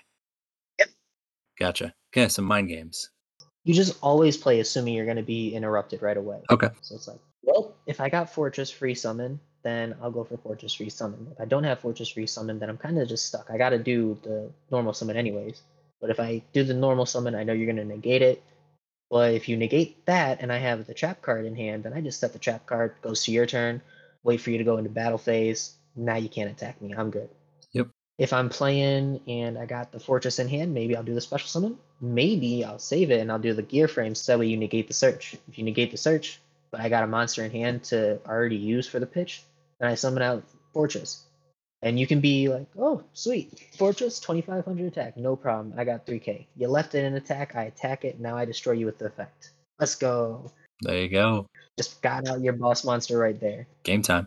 Yeah, so just survive and surprise. Is that the motto for the deck? That is a great, great phrase right there. Perfect. Survive and surprise. I'm probably going to use that. There it is. Ka-chow. What's your favorite win condition with the deck? I know you have a replay posted, and that's what prompted me to ask you. I have 3. That sounds so stupid for a deck to have 3 different win conditions that are your favorite. No, not with the toolbox deck. That's the whole purpose of a toolbox deck, is have multiple outs to everything. So the first one is the one that someone actually suggested to me. I did not come up with this, someone else did. I came up with like how to essentially get the play, but he came up with like the if you can get this to happen, then it works. Which is turn 1, I summon Hastor. A lot of Blue Eyes players, they see Hastor and they either beat it over or they read it and they go, I'm just gonna leave it. You don't want to do either of those. You need to get rid of it right away, but you don't want to beat over it. Like you kind of want to banish it or you want to bounce it. So if I summon Hastor on my first turn and you do not deal with it, that's the worst situation. If you do deal with it, then it depends on what I have in my hand. But if you don't deal with it, that's the worst. So if I start off by doing just basic summon righty, summon lefty, lefty effect, make 3, now I have 4. In total, make Hastor, end turn. If you go and use, let's say you're a Blue Eyes player, just to make it really simple and really common, you somehow get out a Blue Eyes and something else. Doesn't matter what else. You got your Blue Eyes out. You leave the Hastor because you can't OTK me this turn, but you don't want to have the chance of having your Blue Eyes be taken away from you. So you leave Hastor on the field. Next turn, it doesn't matter what card I draw. It doesn't matter what card I have in my hand. All that matters is that lefty is in the graveyard. So I banish lefty from the graveyard. I grab righty from the deck. I summon righty. I use the effect. I summon lefty onto the field. Now that lefty is level 3 because I accept its effect. I got righty at level 1, lefty at level 3, and I have Hastor at level 4. Synchro all of those for 8. I can either go into Junk Destroyer or I can go into Scrap Dragon. Doesn't matter. Either one of them, when there's 3 materials, will work. Now I summon out Scrap Dragon. I get rid of the Hastor because when the Hastor goes to the graveyard, it then gets put into the spell and trap card zone, and I target your monster. I get rid of Hastor. I pop your other monster, your other back row, whatever monster Hastor is not targeted to. That's the one that I target. Hastor goes to the grave again through the Scrap Dragon effect. I steal your monster. Now I have OTK on board, and I got to pop a card. If I summoned out Junk Destroyer, I target Hastor. If you have only that monster on the field, then I just don't use the second pop. If you have more than that monster on the field, then I use the secondary pop. But regardless, I'm stealing your monster and I'm killing you right through. That's the first one. I'm very glad that somebody told me that. I am too. My second favorite win condition is just doing a huge synchro spam. So let's do the same thing where we put out Hastor, but let's say that Jet Synchron is in the grave already. So we put out Hastor. So next turn, we banish the lefty, grab righty to the hand, summon righty. Let's do that exact same play. Let's do that entire play all over again. But let's say you still have one monster on the field that I have to deal with. And I already used my pop. Now I got Jet Synchron in the grave. I'll just get rid of whatever card is in my hand. And now I can get rid of the Scrap Dragon, bring out Vermilion Dragon Mech, get rid of whatever, pop your card. Now I did an even like more wild, way more cards involved way of doing this, and then I go in. So just being able to do that synchro spam where it's just synchro to synchro to synchro, where it's like a ladder like Mayakashi, but you have to think of like creative ways to get it. That's my second one. The third and last one is really simple. Third and last one is just you got one face down on the field, and I summon Chevalier. and that's it. That's it. Game time. Just you're low enough. I summon this one monster that nobody uses, and you're just like, what the fuck does that do? Screw it. Here, get rid of it. No, I negate. Go away. I win. It's the best thing ever. Wait. You're telling me it's a bigger Shien? What's going on here? Hold on. Oh my god. When I saw the card, I was like, oh my god, this is Shein. I can do the same thing that Shein does. They play a card, I win. Let's go. Yeah. And then it was the opponent's turn, and they activated a spell card, and I realized it only works on my turn. Oh no. That's the only downfall. It only works on your turn. It doesn't work on the opponent's turn. So it's not Shein, but it's discount Shein. Okay. Yeah, it trades the any turn activation for better stats. Yeah, for 200 more. Okay. Those are my three favorite win conditions. I know you said one, but there's too many. No, all three are perfect, and it fits the deck. Like I said, it's a toolbox deck. The whole point to having a toolbox deck is having a win condition for anything, and they're all dope. What's your best hand, or what's your favorite starting hand with this deck? Okay, so lots of hands are viable. However, this is probably the best one. So going first, I have Gear Frame in hand, Pulse Mines, Lefty Driver, and either a Megaform, Jet, or Super Team Buddy Force. Summon Gear Frame, activate effect, grab Fortress, Fortress, special summon by pitching Lefty and Fortress. So now I have Gear Frame and Fortress on the field. Set Pulse Mines, pass. That's turn one. Survive. Exactly. Yep. This way, I get to survive the turn. I have Lefty Engrave. I've already deck thinned my deck by one. Perfect. There's pretty much no way you're going to kill me because Pulse Mines is going to allow me to just activate it right at the turn if I need to, or I can hold it and then activate it later. Doesn't matter. Depends on how much of a pussy I'm feeling, in all honesty. But keeps me alive, and that's all that matters. I can get to turn two. I have Fortress out on field. I have Lefty Engrave. That means I can grab a righty at any time. If I draw into a Megaform, I'm instantly into another boss monster. Pretty good. So 2 machines on field, Pulse Mine's active. We're safe this turn. Next turn, Lefty goes into righty. Now I can go ahead and get a synchro if I need. Just pretty good. We got 2 card advantages right there because Lefty Engrave and also Gear Frame Summon. So 2. The worst hand, though, that I can think of, I know you didn't ask this, but I also wrote it down. So the worst hand is opening 4 out of 5 of the back row, or just opening up with 3 lefties and no way of pitching lefty, Okay. which has happened. It has happened to me. That's good to know because one of my questions was going to be how is this deck as far as bricks go? It's very rare. Very rare. That's good to hear because with any combo intensive deck, that's always your biggest fear is you're going to have the wrong playmakers in your hand together. It's also very rare to brick with Onomats, but I somehow brick 1/3 of the time when I play Onomats. Do you play the consistency skill onomatopoeia? Yep. And it doesn't matter if I play the meta version. It doesn't matter if I play a more consistent version. It doesn't matter if I play the rank 4 version. It doesn't matter what form I play. I somehow get bricks so often. And then I go against 30 card decks that draw their perfect hand. That's crazy because that's Onomat's calling card is consistency. I know. It's, hey, we have the best toolbox, and you're always going to be able to get into it because consistency skill and the incredible searching of Sister.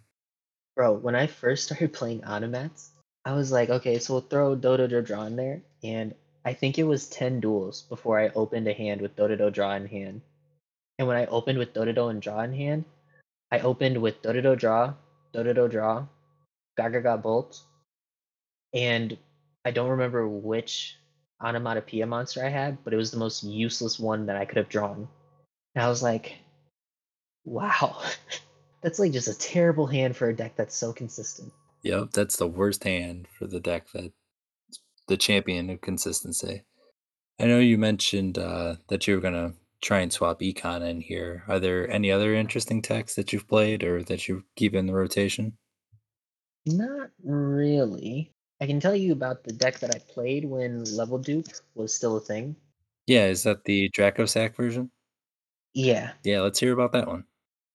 So first off, if you really like stalling, then you'd love it. But it's kind of weird because the idea of this current deck is to deck thin, and the idea of that deck was to stall because Draco Sack is like perfect for stalling. So basically, I was trying to find a way to make it past turn one. And this is like when I was still using cards like Forbidden Lance or chalice to try and keep my monsters on the field instead of using just pulse mines or something to say, okay, you can't kill me. And so I was like, I remember seeing Dracosack come out and people were talking about Dracosack and they were like, you can only play Dracosack in a Dark Magician deck. And I was like, wait, Dark Magician is 7. Machina Fortress is 7. Level Dupe can give me 2 7s because then you just summon Gear Frame. Basically, if you have Gear Frame and another monster in hand, you have Dracosack. Back when Level Dupe was pre-nerfed. Because then you just summon Gear Frame, grab Fortress, you then level dupe the Gear Frame to level 7 using the Fortress in hand, and then you summon the Fortress by pitching whatever monster, because it can be level 1, it can be level 10, it could be a non-existent level, it doesn't really matter. You pitch that monster, you pitch Fortress, you summon out Fortress from grave. Now you got 2 level 7s on field, you make Dracosack, you obviously pitch out the Fortress so you can use them later, and you summon out your tokens. You got your Dracosack in defense, you got your 2 tokens in defense. Dracosack cannot be destroyed when a token is on field, so he has to be banished or he has to be bounced. And then you still got 2 tokens on field. It was my favorite deck to use whenever I ran into a Lunalight player. Because what are you going to do? You're going to beat me over? You can't pierce damage me. You can't really get rid of my monster. You got to just go through all of the tokens first. And they were also usually stupid and they would attack the Dracosack first.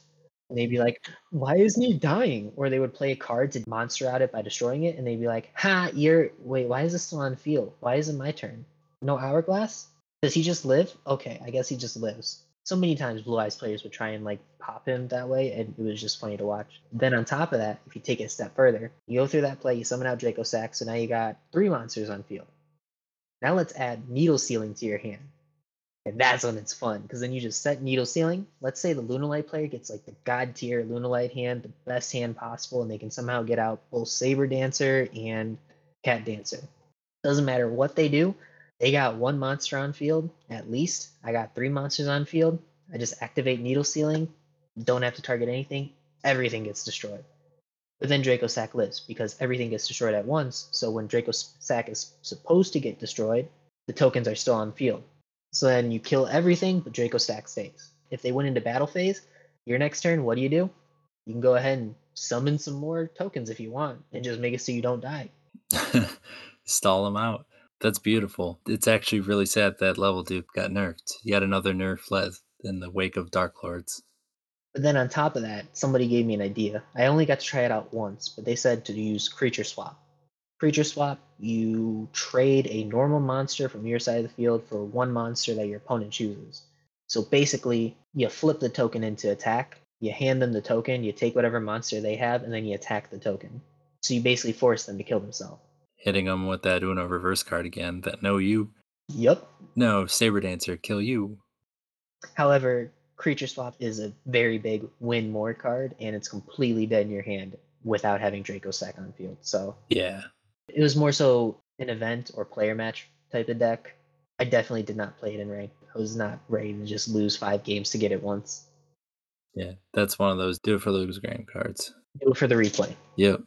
Which version of the deck was your favorite? Was it the Dracosack version, or is it the version you're about to be playing? The one that I am most excited for is definitely this Econ Take version. That sounds very fun to me. To just Uno reverse card even more. Because right now you only do it with Hastor, but if I can do it with Econ Take as well, sounds amazing. But my favorite that I've played so far is just playing this deck in general in TDGP. Because in TDGP, you use the regular red bike, you can draw 2, discard 1. Dope, I can get rid of my lefty, I can get rid of my jet synchron. Perfect. You can also then summon, I think you can summon a tuner from your hand, or a level 1, or level either attack restriction or level restriction, doesn't matter. You summon righty driver without having to normal summon. Great. I don't get the effect of being able to bring out lefty, but I can go ahead and synchro spam now. And if you can combine those two, if like the duel goes on long enough and you have enough speed points or whatever it's called, then you can use both in the same turn, and you can just make insane synchro plays. That was definitely my favorite. That sounds amazing. How did it do in the TDGP? Did you make it all the way to the end of the event? The last one that went on, I did not make it to the very end because I did not play enough and I did not have enough time. Basically, I thought it would go on for 1 more day, and so I like was leisurely playing. And then since I thought it was going to go on one more day, when I realized, oh no, this ends in 1 hour, I had 1 hour left to play. And I got all the way up to the top tier. I think I was 3 ranks away from being at the very top, from being a maximum level or whatever it was. And every time I played in TDGP with this deck, barely any losses at all. Like very few, maybe 3, 5 at most, out of playing, I'd say probably 40 plus games. That's one hell of a winning percentage. I can't wait for the next TDGP now. If you have the deck built by TDGP, you're gonna have so much fun. Trust me. Oh, the moment it gets announced is the moment I go all in to finish it. And you played that with, you said the normal red dual runner, so that would be the Yeah, speed to acceleration usays. I think it's Yusei's bike. You Yep. can also try, I think it's Crow's bike, or you can try, what's the blonde guy's name, the Australian dude? Jack Atlas, and he's Cockney British. Jack Atlas, best boy. You can try their bikes. Those might work. I believe I tried it with Akiza. Yeah, Akiza's bike. And that worked out okay, but I much prefer Yusei's bike for the draw 2 and for the summon. I usually like to use the Akiza bike, the Black Rose speed spell, just because the change your opponent's monsters, the defense, and then you get to add piercing to your monsters is usually enough just to win any duel and catch everybody off guard. Yeah, and you basically, it adds another win con to your deck. Absolutely. Yeah, especially when you kind of stall yourself out and you don't really have any options for removal. Okay, now I'll just punch through. So if you are going to build the deck, then I'll give you real quick 3 more options that you could try if you wanted to in the extra deck. If you have them, if you wanted to get them, whatever. Those 3 options are you can try and get Balmung. Balmung is a level 4 synchro monster. I believe it's either when he deals damage or when he gets destroyed, he then summons a level 4 from the graveyard.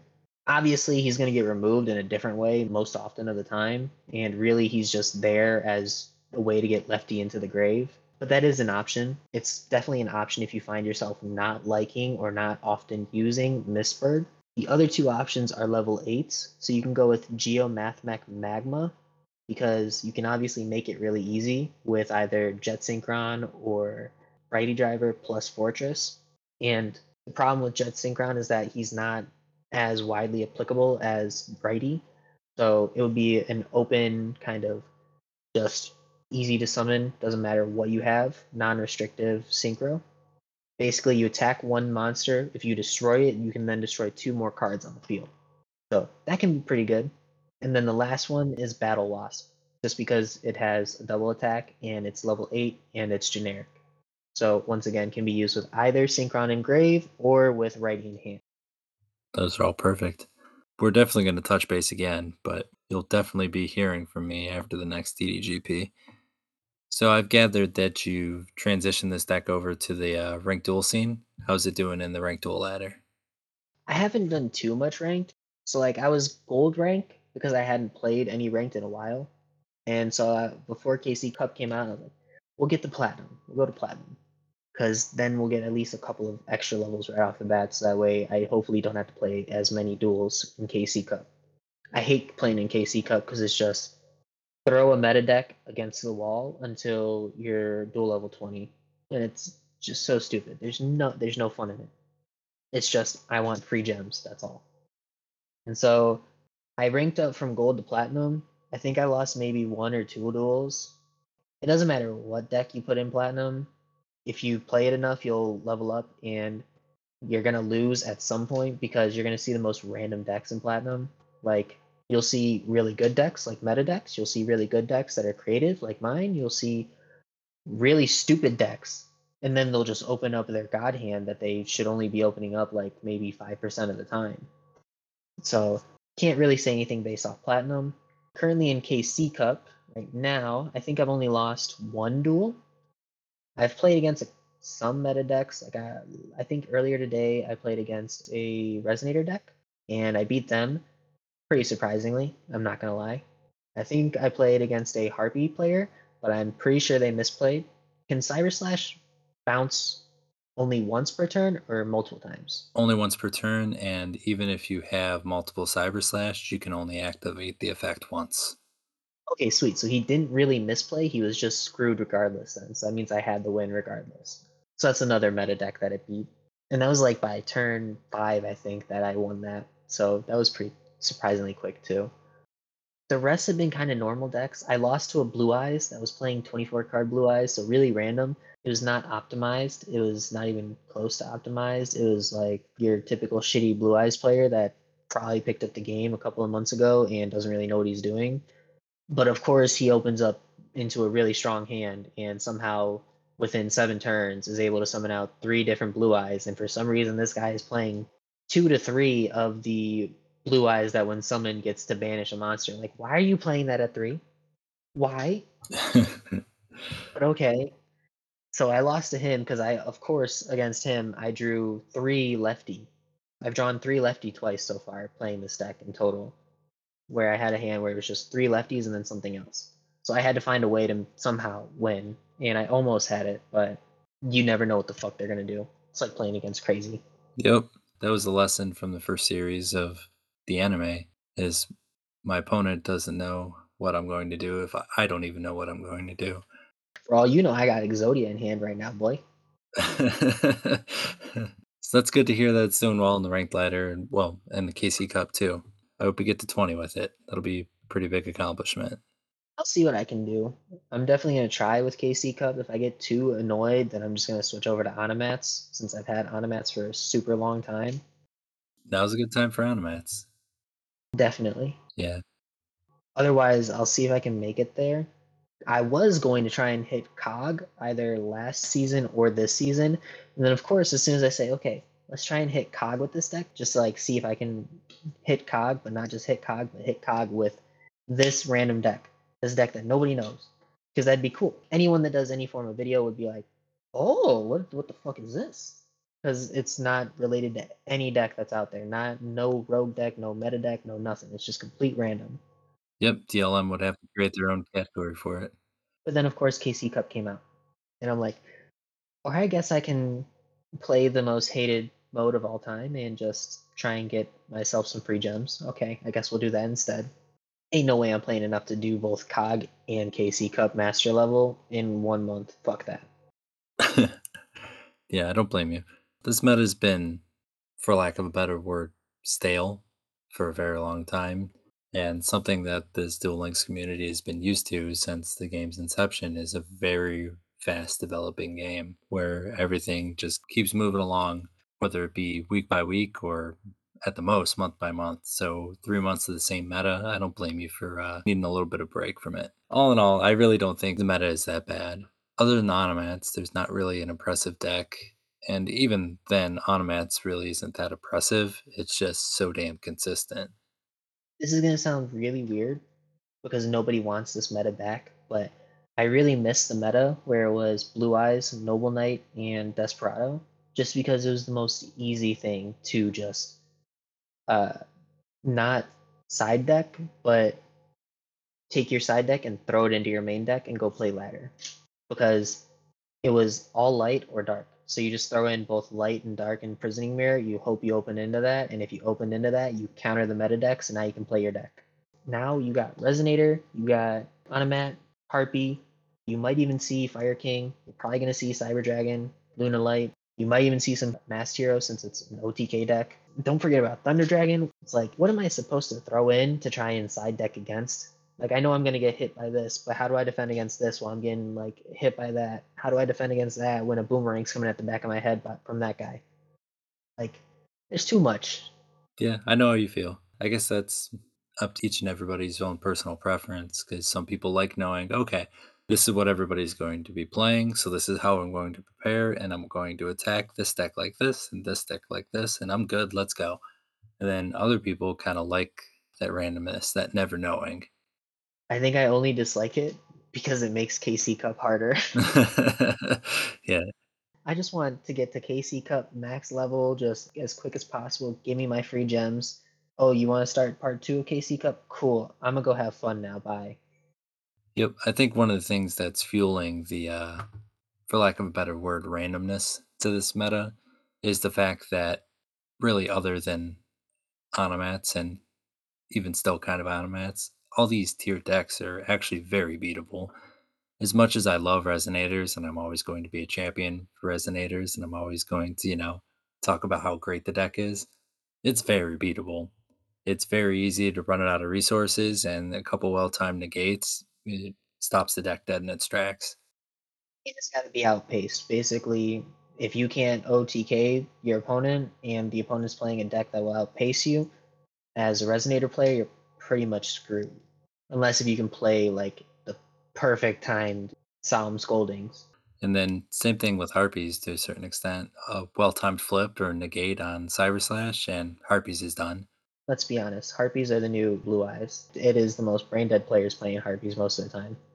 Yep, I tend to not like to talk ill about my fellow players, but I've seen way too many Cyber Slash activate their effect on their turn when they activate Feather Rest to kind of counter your argument. So I'm gonna have to agree with you on that one. It's the new blue eyes, bro. It's something that you gotta accept. It's like, okay, I'm going against a harpy player. Either they're gonna stomp me because they're smart, or they're gonna stomp themselves. Yep, like I said, I've seen far too many of players bounce their own boss monster, so can't even argue. I don't quite get why it took so long for people to realize that automats were good though. Like automats were out for so long before people realized it, and then people only realized it because you could use Bouncer. But like they had so many plays and so much OTK potential and follow up potential before that. I just don't get how it took so long. Yeah. One of the things that bugs me about automats, I mean, other than the skill probably needs a little bit of tweaking, I think all the consistency skills need a little bit of tweaking, even Demon's Resonance. But the thing that kind of bugs me about it is how homogenous all the decks seem now. It seems like everybody's making the same plays. Everybody's got Bouncer, they got M7, they have Roach, and that's all they ever play. And whatever new box thing that adds in a new crazy play, like Exabeetle happened. Yeah, it doesn't seem like there's really any innovation happening. It seems like everybody's just kind of always doing the same thing, which is sad because it's a toolbox deck. The whole idea behind it is you're supposed to be able to pick the tools that work best for you. And I don't feel like anybody's doing that, and that's kind of a bummer. See, I want to disagree with you because automats are so fun to play and I don't want to see the skill get nerfed. But then when I play against a resonator player, so if they go first and then I go on turn two, if I survive turn two and I somehow get through their solemn scolding and I still have stuff on field and I somehow survive until turn four, I'm always like, okay, cool, we're all good. And then they use their skill activation. I'm like, fuck! How Yep. do I deal with this a second time? Yep. So I want to argue that no, automats don't need to get their skill nerfed. No, it's perfectly fine. Not my consistency skill, just all the other ones, guys. Come on now. Exactly.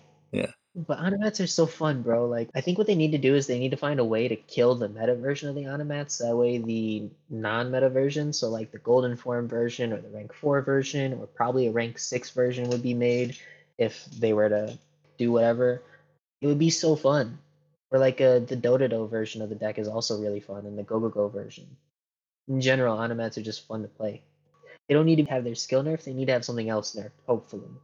Yeah. I'm definitely not qualified to figure out what needs nerf or what needs changed. I got no clue either, in all honesty. They already hit Sister, they already hit Head. If they hit Coat, then that's killing the deck. If they hit Utopic, it's probably killing the deck. If you hit Dododo Draw, you're probably killing the deck. It's like almost in a sheer Nui situation, almost, but weaker. Yeah, that's why I think you need to hit the skill because the strength of the skill is that no matter what card you have in your hand, you can go search Sister, summon Sister, search a Bolt, and then you can continue your plays. It's just so fun. Yeah, it's really fun, and I'm not going to argue against its fun or how good it is, but the skill is really what's enabling it to not die by any of the ban lists that have hit it because you can just search for whatever card you need. Back to Machina Synchron.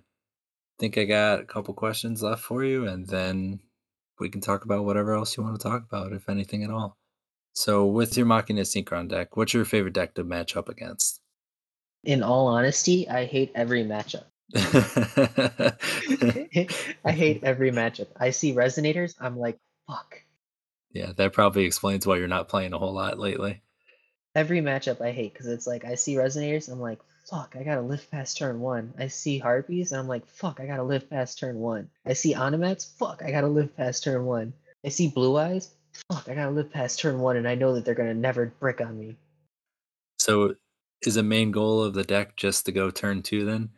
It's not even to go turn 2. Sometimes you want to be first, sometimes you want to be second. It's dependent on what you draw. If I draw Pulse Mines, then I want to go first because then I can save myself, and then turn 3, like if I can get Lefty Engrave, if I can get Pulse on field, if I can get a Machine on field, cool. I can live. I can literally say, fuck you, I live. Don't have to worry about anything. I live. And then I can outpace you throughout the rest of the duel. If I go second and I have that trap in my hand, then they can still just Cosmic or MST it, and then I'm like, well, now I'm dead. Because the problem is it's really hard unless if you draw Jet Synchron. If you draw Jet Synchron, then you can do one synchro play on your first turn, where you can do a synchro play and you can do a couple of things that are kind of funky to make some plays with Gear Frame and Fortress. But if you don't draw that Jet Synchron, then it's either you make Hastor, you make Wingbird, Mistbird, or you don't make any Synchro and you just hope you live. So, like I said, that's the hardest part of the deck is how do I live past turn 1?